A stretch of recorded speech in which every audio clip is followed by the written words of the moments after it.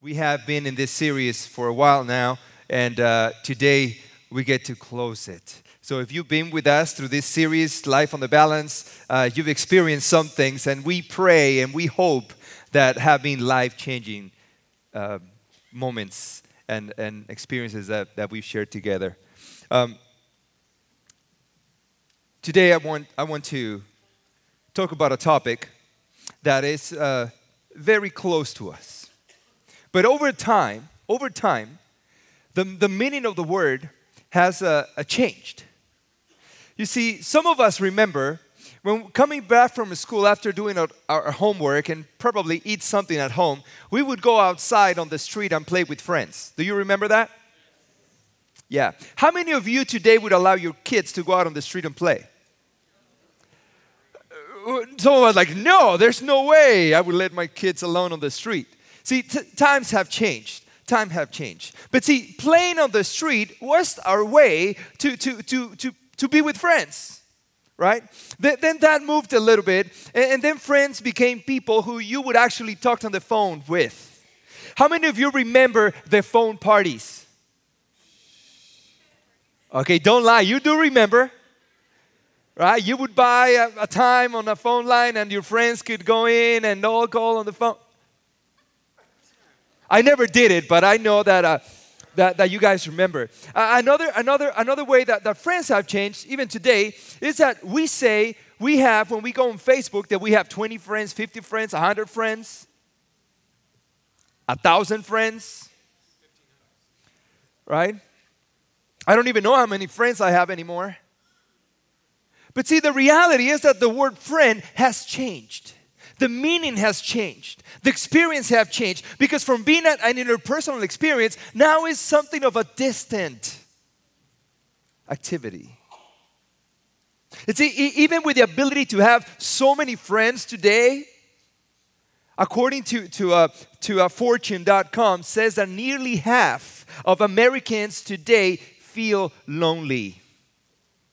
They said that according to Cigna Insurance Company, maybe some of you belong to that, they perform a nationwide poll on friendship and relationships, and they interviewed 20,000 people, and they discovered that 54% of these 20,000 people interviewed, they feel like no one actually knows them well. In another study, they reported that 56% of people around us are not necessarily with them. In other words, they have contact with people, but they really have no relationships with them. And 40% said that they lack companionship, their relationships aren't meaningful, and that they feel isolated from others. So today we want to talk to you from the topic of friendships. And for that, I want to ask you to open your notes, to get the notes out of the bulletin or open your Bibles. And we're going to visit the first book in the Bible, Genesis chapter 2, verse 18. Genesis chapter 2, verse 18. It is quite interesting when we read stories, when we read texts from the Bible, and they begin with the words, and God said, or the Lord said. Because we know that is very important. See, we hear words said by people in the Bible, but when we start with the words, the Lord said, we know that it's the real thing, that it means something. And this is how this text begins. And it says, then the Lord God said, it is not good that man should be alone. It is not good for man to be alone. Now, you have to remember, and we have to remember always, that in the book of Genesis is a narrative of what the things that happen, not necessarily how things happen. And this would take us to a point where at this moment, God is saying, this is the reason of humanity. This is what man, Adam, the only man that existed at that moment, represents. And for man to be alone is not a good thing. God family made us to be relational beings. The intention of God for the creation of humanity was not to be isolated creatures. It was to experience life in teams that today we call families. But you know, family is a thing that you don't choose to belong to. you just happen to be born into, right? How many of you choose your family?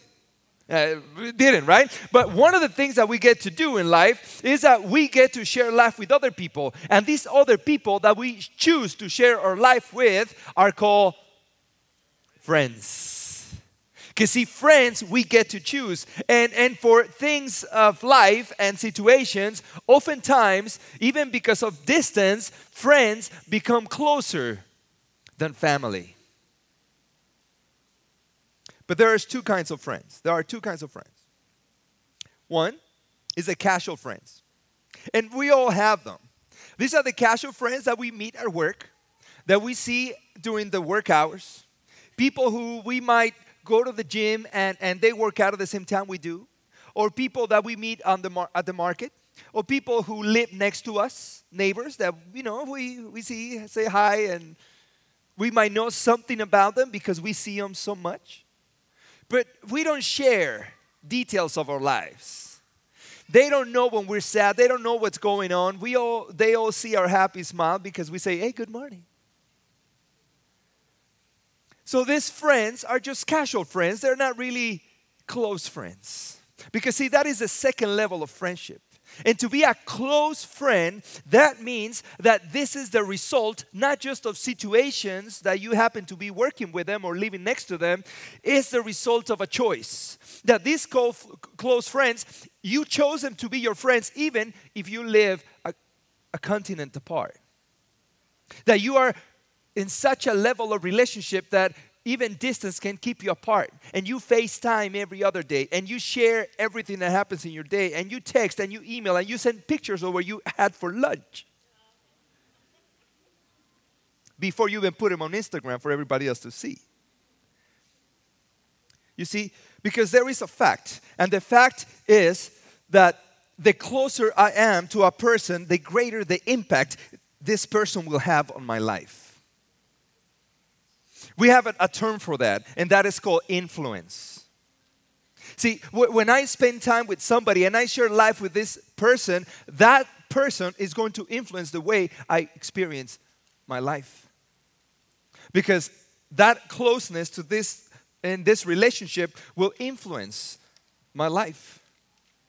And the way that we are influenced affects the way we see life, the way we see the world, the way we value things, the way we experience every aspect of our lives. Because influence carries a heavy weight on our development as human beings. In Proverbs chapter 12, verse 26 says, one who is righteous is a guide to his neighbor, but the way of the wicked leads them astray. See, friends we choose show us what kind of person we really are. Now, I want to show you this same text in different versions of the Bible so it makes a little bit more sense. Now, in the New English Translation, it says, the righteous person is cautious in his friendship, but the way of the wicked leads them astray. Now, in this version, it gives us the perspective that somebody who is smart, who makes good decisions, chooses friends carefully. Now, my favorite version is the New Living Translation, and it reads, the godly give good advice to their friends, the wicked lead them astray. Now, I don't know if you see it here, but in this version, it changes the perspective. It says that if you're a good friend, you're going to give good advice to your close friends. So now it changes from the passive voice to the active voice. Whichever version of the Bible you read, it means the same thing. That good friends give good advice. Bad friends, using the biblical term, they're wicked. So see, when we choose friends, we have to be aware that some of the friends that we choose might be good friends because of the advice they give. And that maybe that's a good rule to base relationships on. What kind of advice I get from people? If it's good advice, they're good friends. If it's bad advice, unfriend. So Janelle now is going to share with us the importance of good relationships. Happy Sabbath, church family. I hope you guys are being good temple warriors and temple cleaners. If anybody doesn't know what this bag of sugar represents, I hope you take the time to connect with someone today and ask them, why did she have sugar on the pulpit? Oh, and I've been truly blessed by being able to connect with you and share this message with Pastor Paquini. It has truly been a blessing for me. Today, we're going to talk about temple connectors. Because just like Pastor said, man was not made and doesn't thrive being alone. So we're going to talk about two weapons, that I believe Satan uses as a form of dysfunction. Dysfunction means making things not work right. So 2 weapons of mass dysfunction. The first weapon is disconnection, or influence, as the pastor was talking about. If you're not connected with people, nobody can really influence you. I want you to think in your minds of a favorite TV show or a favorite YouTuber that you watch. Do you know what their joys are, their concerns, their cares, their breakups? For me as a kid, it was Little House on the Prairie. So, you got that in your mind? Okay, now I want you to think of your neighbor on your street. Do you know about their joys and their concerns and their cares? Not really. I had a professor tell me once upon a time, way back when I was in grad school, that we tend to know more about the people on TV than we do our neighbors. And I think it's sad to say, because that was some time ago, that things have changed a lot. And now we're seeing the impacts on our health, and we're seeing the impacts on our family by being disconnected. Speaking of families, a while back, some of you said that you felt as though I was sitting at your table when we were talking about sugar. Today, I'd like to park again, with your permission, at your table and ask you a few questions. Hopefully, you have an empty chair there for me. How many meals a week do you eat as a family together? And then out of those meals that you eat, how many are screen-free? There's no TV, there's no phones. I used to ask this of my clients, and I still do, as a measure of what the emotional life is in their family. The Atlantic says that Americans eat 1 out of every 5 meals together as a family. That's not very, I hope that doesn't match your statistics of what you're having in your head. I'm sure everybody has a phone. Have you ever been in a place where there's no network and your phone says it's searching for a connection? I want to tell you, as a therapist, as a parenting coach, that if you're not providing your children with a connection to you, Satan's going to figure out a way to find a different connection. And it's going to cause a lot of problems in your home. I've seen it. So searching for a connection, your children are too. Your husband, your wife, they're searching for a connection. Our church members are searching for a connection. The mealtime, I want to say, is a place where you can connect with your families. Children who eat 5 or more meals with their families without screens have less trouble with drugs and alcohol. They eat healthier. They show better academic performance. And they report that they have a better relationship with their mom and dad. I'm going to give you a little thing that I tell most of my clients, because they'll be like, well, my kids don't want to talk to me at dinner. Well, okay. It may take a little time to get used to it, but you can play a game. It's called 2 Truths and a Lie. Everybody around the table thinks about, let's say the subject is your day at school. I want you to tell me 2 things that happened and 1 that didn't. And then around the table, everybody has to figure out what the thing is that didn't happen. And so you get to know what your child's life was like. I have a child, and I know sometimes you'd ask her, what did you do today? Nothing. Okay, you really did nothing all day? You have to be really creative in learning how to get this information out of them. Next question. I'm going to step on some toes here. How many screens are available in your house? Phones, tablets, computers, TVs. Too many. Technology is becoming the new co-parent. If you're not connecting with your child, again, who is connecting with them? Their friends, their peers. Those people don't have their best intentions at hand. We are born to connect. If you look at the mammals, I'm going to say humans, when a baby is born, if you breastfeed, the baby's face is this close. And that's how far they can see. God created it that way because that's how we need to connect. That's how the brain develops. That's how life evolves, is face to face. It's not texting. It's not over the computer. Remember the hand model? This being your frontal cortex and this being the amygdala, which controls all your emotions, your fight or flight. When you use screens too much, it stimulates the dopamine receptor. It hijacks this part of your brain. And who knows what dopamine also stimulates? Or stimulates the dopamine receptors? Cocaine. Okay? So that's why when you say, put down your video game, let's say you tell your child to put down the Legos, or you tell your child to put down the video game, this one's going to give you a temper tantrum. This one's not. Okay, now I know all the kids are going to hate me. But there's a reason why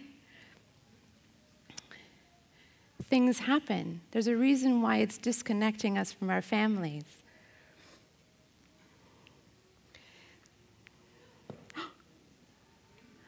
Okay, do you remember that brain response I was talking about? Did you guys see that thing come? Your attention was turned away. That was my husband, by the way, not some. There's a part in our brain that's it has a reflex to look for things that are unusual. That's what just happened to your brain. You didn't choose to look.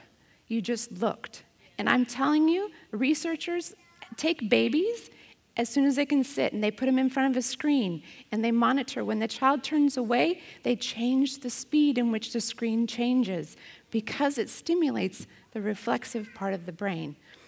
Okay, that whole topic I can take a long time to tell you about, but screens are powerful, and there's lots of money going into them to research how to keep you connected to them.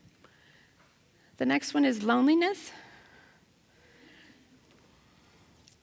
There's a reason why solitary confinement used in prisons is really a deterrent for bad behavior, because we are not meant to be solitary. Pastor Paquini already talked about Cigna's study. If we think of our church as being half of the world's population, half of us report that we're lonely. Even though we can be in crowds, we're lonely. If you're 18, between the ages of 18 and 22, will you please stand up? If you're between the ages of 18 and 22, please stand up. Look around. This is the loneliest generation right now.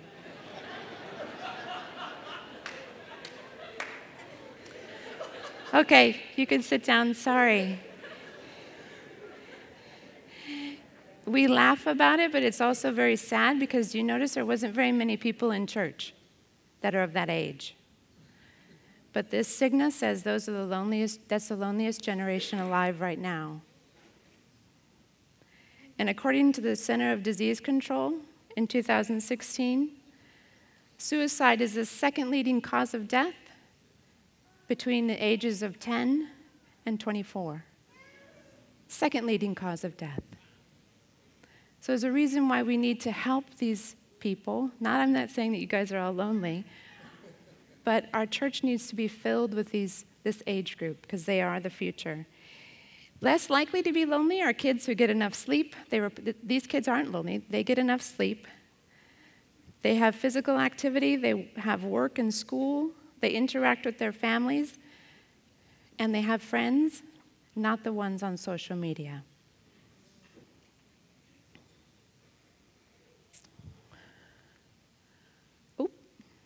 It wasn't there. In your bulletin. Okay. Loneliness is a cause of addiction. We are designed to connect. This is in your notes. If we bond with other people, if we don't bond, or if we can't bond, with other people, we bond with the source of our addiction. Example, like I've talked about, processed food or fake food makes us feel full, but leaves us malnourished. When we seek connections with substitutes, we're lonely because we're not getting the right connection. Screen time, internet addiction, social media addiction, alcohol, drug abuse, sugar, sex, shopping, gambling. Those are all sources of alternatives to what we need is human connection.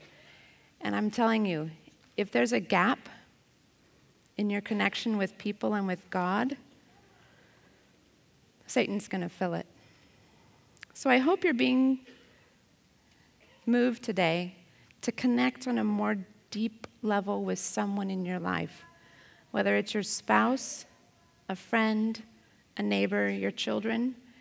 And remember, don't do it out of guilt or shame, because that's connecting in the wrong way. Do it out of an awareness of, oh my goodness, I don't connect with people, and a love for others, because that's how Jesus shares the gospel, is through us. Move us towards connecting with others in a healthy way. And a challenge for you today: increase the number of screen-free meals that you have with your family or your friends. And also, there's some wonderful groups starting. I heard about them this morning. Join a group and share your life with others so that Christ may be spread. Thank you. Thank you, Janelle. Hasn't she been great? I think I'm going to miss her in the sermons. I felt like I need that. I need to hear that. Well, history has shown us many, many great friendships. For example, we have Marcus Agrippa and Octavian. They were friends in battle. They grew up together, and they even became brothers-in-law.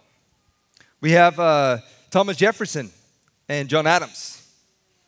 And as you know, they were important in the history of our country. They were great friends. They went through some wars together, too. We have Mozart and Haydn, musicians. Not only art put them together, but their relationships. When one got sick, the other was, historians tell us, next to the bed, tending for his issues. We have Thomas Edison and Henry Ford. Not just great minds, but great friends. We have Lucy and Ethel. They got in trouble a lot together, but they were always there for each other.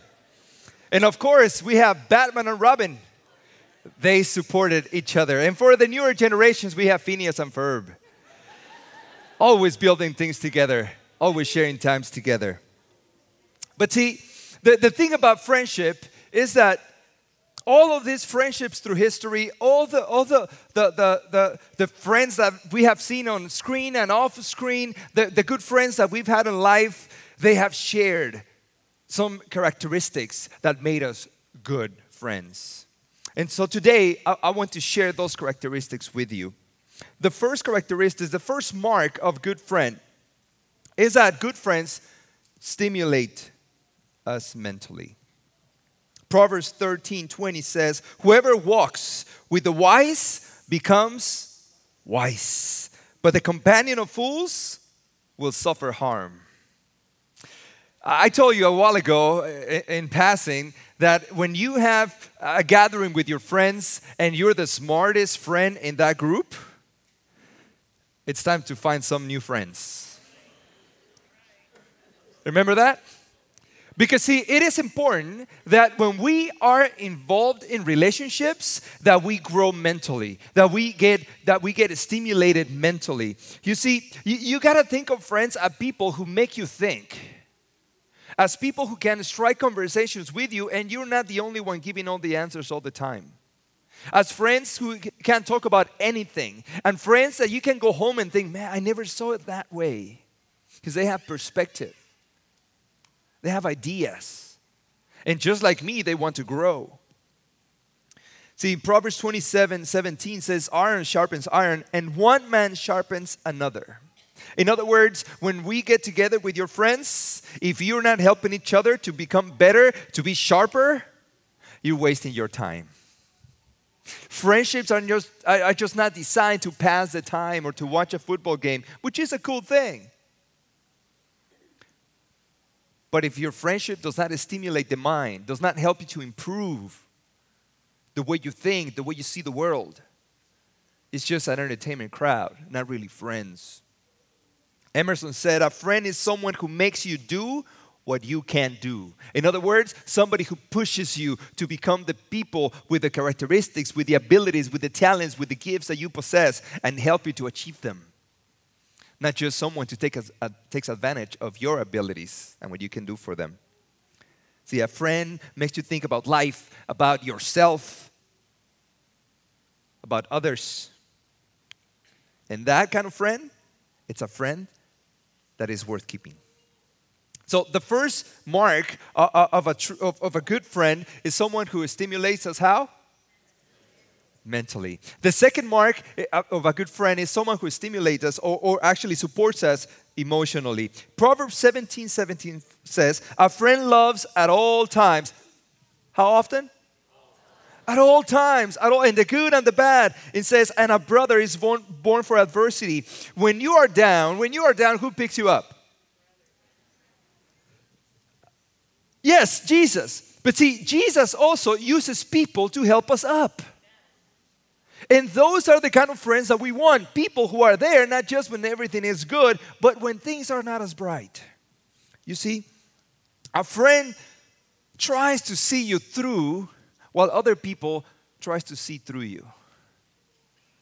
And you see, what is there in during those difficult moments of life when true friendship is developed, when true friendship is demonstrated. A friend, by definition, is someone who is always there. Galatians 6:2, Paul says, bear one another's burdens and so fulfill the law of Christ. Now let's stop here for a second because this text is loaded. Let's go backwards because this is how we understand better this text. Let's go backwards. So fulfill the law of Christ. So in other words, to fulfill the law that God wants us to fulfill, we have to understand what comes first.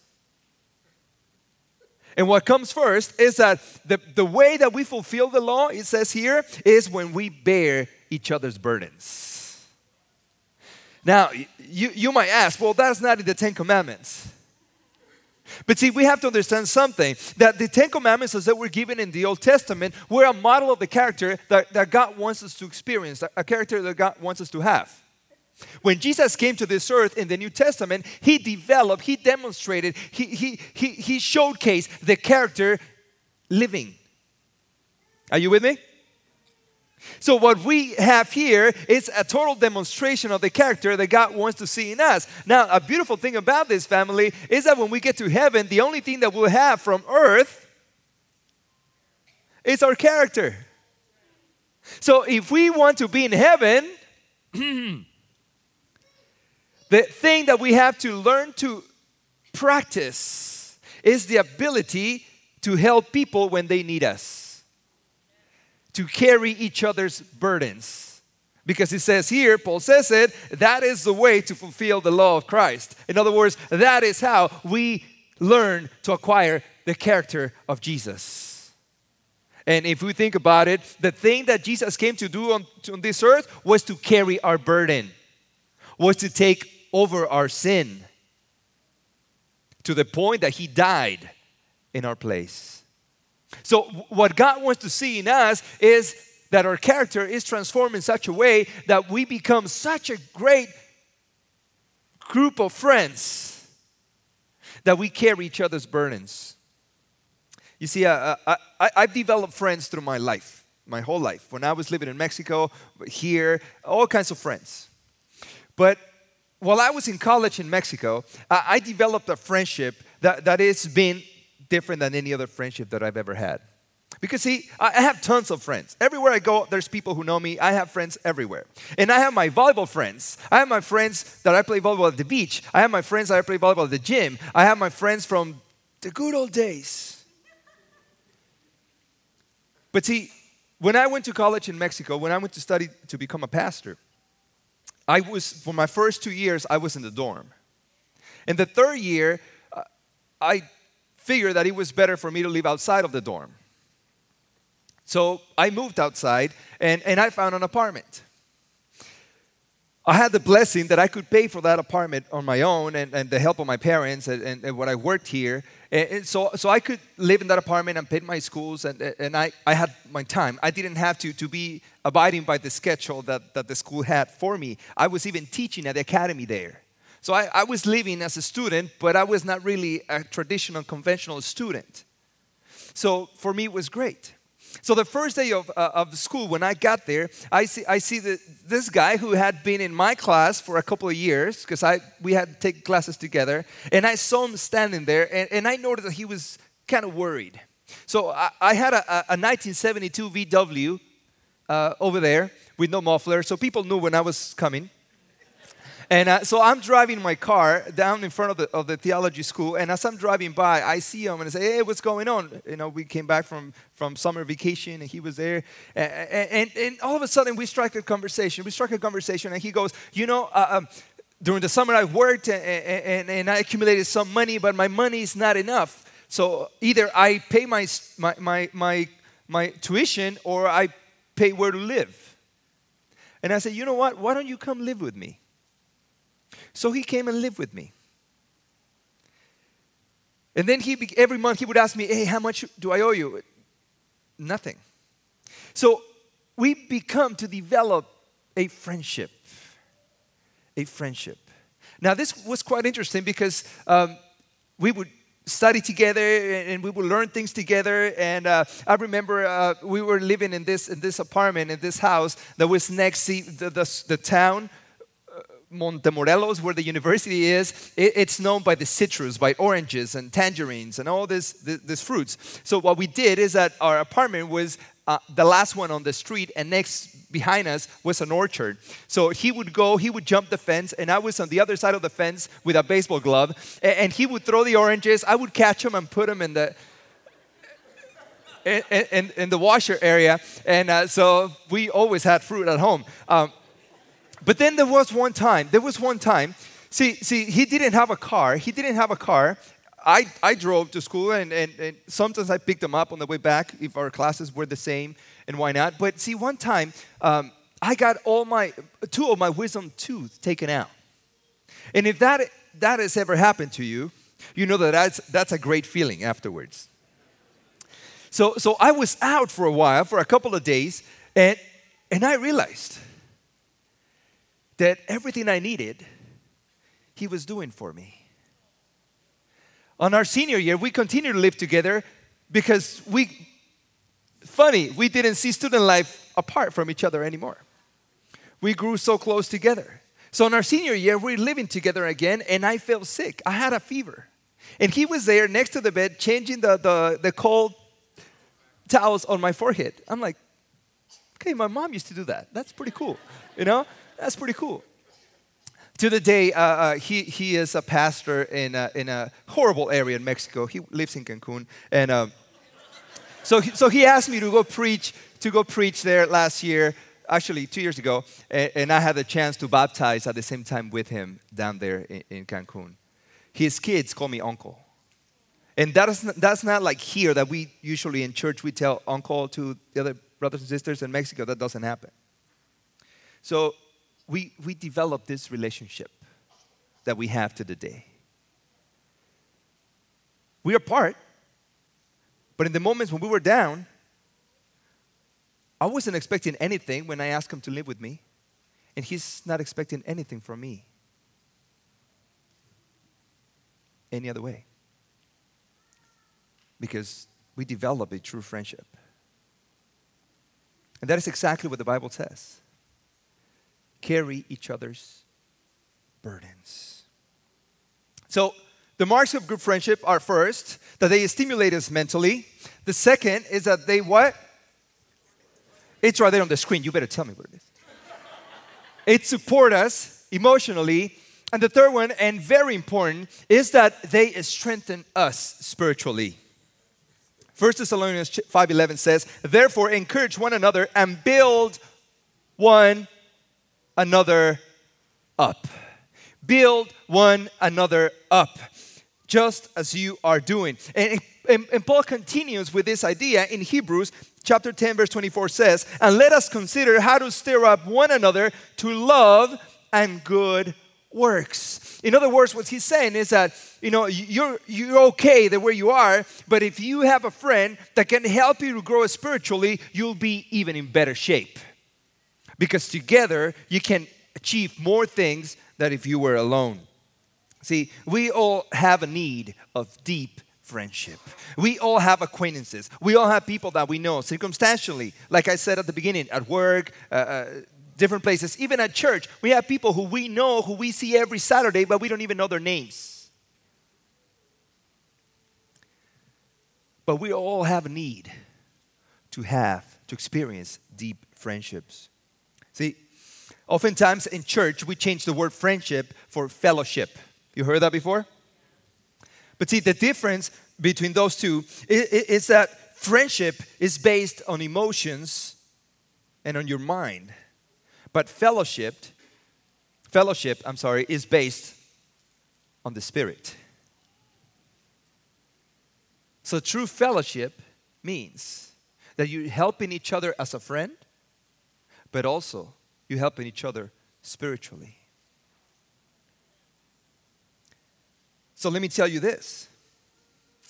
You cannot fellowship with an unbeliever, but you can be a friend.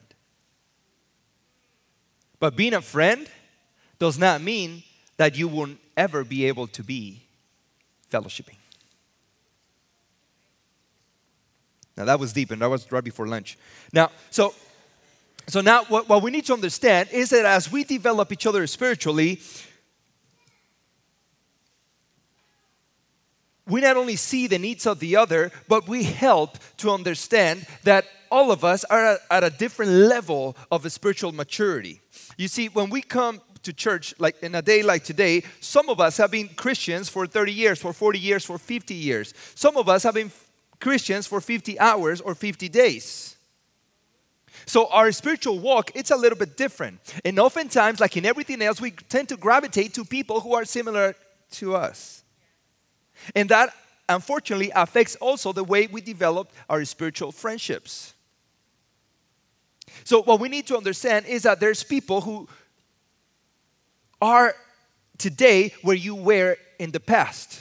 So they need people like you to help them go through those same situations, questions, and challenges that you had when you were at that same time. Now, Psalms 119:63 says, I am a companion of all who fear you, those who keep your precepts. Now, let's read that again. I am a companion of how many? Of all, not just of a bunch, not just of the ones that are out of my level, not just of the ones that I've known from this other place, but no, of all. That includes everyone. So what he's saying here, what the psalmist is saying here, is that our fellowship has to develop this spiritual friendship that allow us to use our challenges, our spiritual background, our experience to help others who are going through the same thing today. And that develops into deep relationships, because deep relationships allow us to share our emotions. And see, we have a difficult time sharing emotions. We do, especially men. We're horrible at sharing our emotions. And we talked about this a while ago too, and I will continue to talk about this. But sharing our emotions is something that we don't usually share. In fact, when we're in a group and we talk about our challenges, what we're wrestling with, we usually talk about, 20 years ago I wrestled with this. And we think, oh man, poor thing, praise God, you're not wrestling with that. But we never say what we're wrestling at the moment with. because we have difficulty sharing our emotions. Now, what we have to understand is that if we want to grow spiritually, we need to develop this mentality that the only way to grow deeply spiritual with somebody else is when I share my emotions. That is the reason why I said at the beginning, it is not good for man to be alone.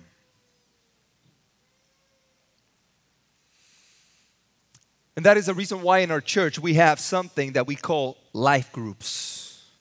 So that we can belong to one of these groups and talk and pray for each other and share things at a different level that here does not facilitate the experience. But in the small groups, it's a lot easier to do.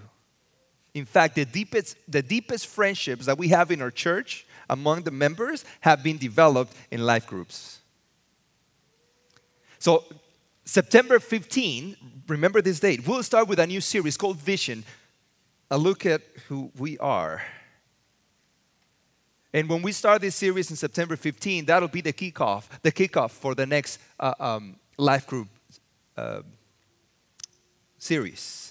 So as we do, you'll receive the notes for the message during the morning and also receive the guides for the discussions when you're with groups. And let me tell you, there's going to be some life groups that are going to be listed on the bulletin that you can attend. But let me tell you something else. 2 people can be a life group. Are you with me? So there's no excuse. Well, it's too far. Oh, I can't do it that day. I can't do it. And we have groups on all days, all times, all places. We have groups that meet in restaurants, group that meets in homes in the middle of the day for those who go to bed at 7 in the afternoon. You know, we have groups for all kinds of people and all different places. So if you get together with somebody else, you're a life group because you're sharing life together. All right? So we'll start September 15. Because I believe that we need to learn to be sensitive to other people's needs. And I want to close with this. This is kind of a Christmas story, but it's so fitting for today. You know those shops where they sell Christmas trees? You've seen them? Are you awake? Just checking. Are you maybe thinking, what is the life group I'm going to go to? It's just light. So this man was in charge of one of these shops selling Christmas trees. And people would come, and you know, if you ever bought one of those Christmas trees, you go and you look for the best looking. For the one that would fit in your house. For the one that would, fills the space that you want to fill with a Christmas tree. You want for one with luscious branches and symmetry and nice foliage. But when this man came to the shop, he passed the nice trees and went to the back. With all the trees that were not so nice, were just bundled. They were not even in display to be sold. So this man found a tree that on one side was beautiful, but on the back side, on the other side of the tree, was pretty ugly. Branches were missing, and it had gaps. So the man, curious now, observing this young man who went to the back of the shop looking for this ugly tree, he was just observing. He was curious. So this young man said, "How much you want for this tree?" And the shop tenant said, "Well, he was not going to sell anyway, so give me $3. So the man gave him 3. And he said, "I'm going to give you another 3 because I'm going to take another tree just like this one." So now this man is more confused. The shop was in a small town, so he knew pretty much where everybody lived. So that afternoon, he began to walk through the streets in town. And he saw through a window, the window where this young man was living, that there was this beautiful, beautiful Christmas tree. And he said, "Well, that's not the tree he bought. Why is it looking so beautiful?" So he said, maybe he bought another tree. Maybe he didn't buy these trees to display. But his curiosity took the best of him, and he went and knocked on the door and said, "Hey, do you remember me?" Yeah, of course. You saw me the Christmas trees. Said, "Yeah, I was walking by and I realized that you lived in this house, and the tree that you have displaying through the window is just gorgeous. What do you do with the Christmas trees that you bought for me? And he said, that's it. Those are the trees. And he brought them into the house. He showed him to the tree. He approached where the tree was and he showed him. You see, this tree had beautiful one side and an ugly backside. And this other tree had an ugly backside and a beautiful front side. So I put them together and I used this wire to attach their trunks. With the foliage now all together beautiful, the wire was hard to see. And what I want to show you, I hope you've already seen it in this picture, is that all of us are a little bit messed up. All of us have our imperfections. All of us have our branches that might not be equally flushed. But we have something good in us that can be shared. And when we develop friendships with people just like us, it could be the most beautiful thing. But it's even better. Because see, we have a promise that we have a friend. His name is Jesus. And he said that he's willing to take the worst of us and cover it with the best of him. And all that prevents us from being beautiful by the eyes of the people, he can make it so gorgeous that inside is stronger than anything else out there.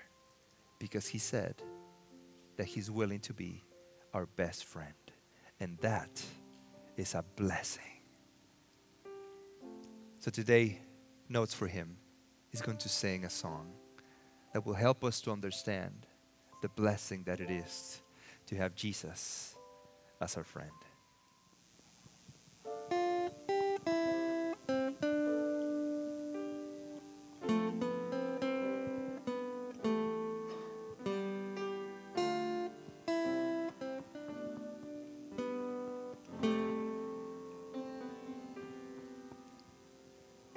We pray for blessings, we pray for peace, comfort for family, protection while we sleep. We pray for healing, for prosperity. We pray for your mighty hand to ease our suffering. And all the while you hear each spoken need. Your love is way too much to give us lesser things. 'Cause what if your blessings come through raindrops? What if your healing comes through tears?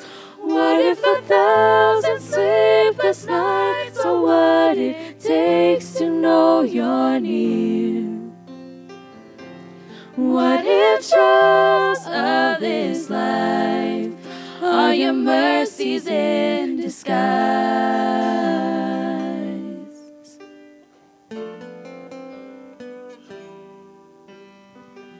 We pray for wisdom, your voice to hear. We cry in anger when we cannot feel you near. We doubt your goodness, we doubt your love, as if every promise from your word is not enough.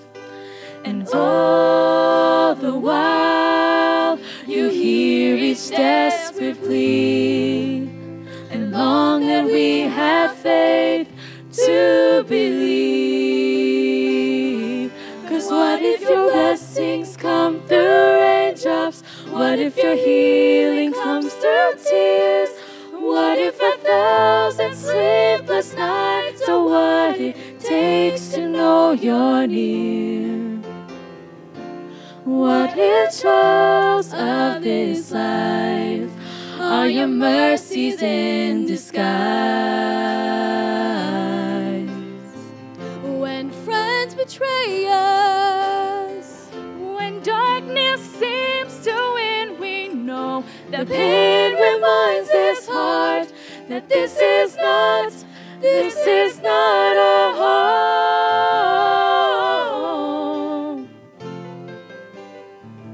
it's not our home.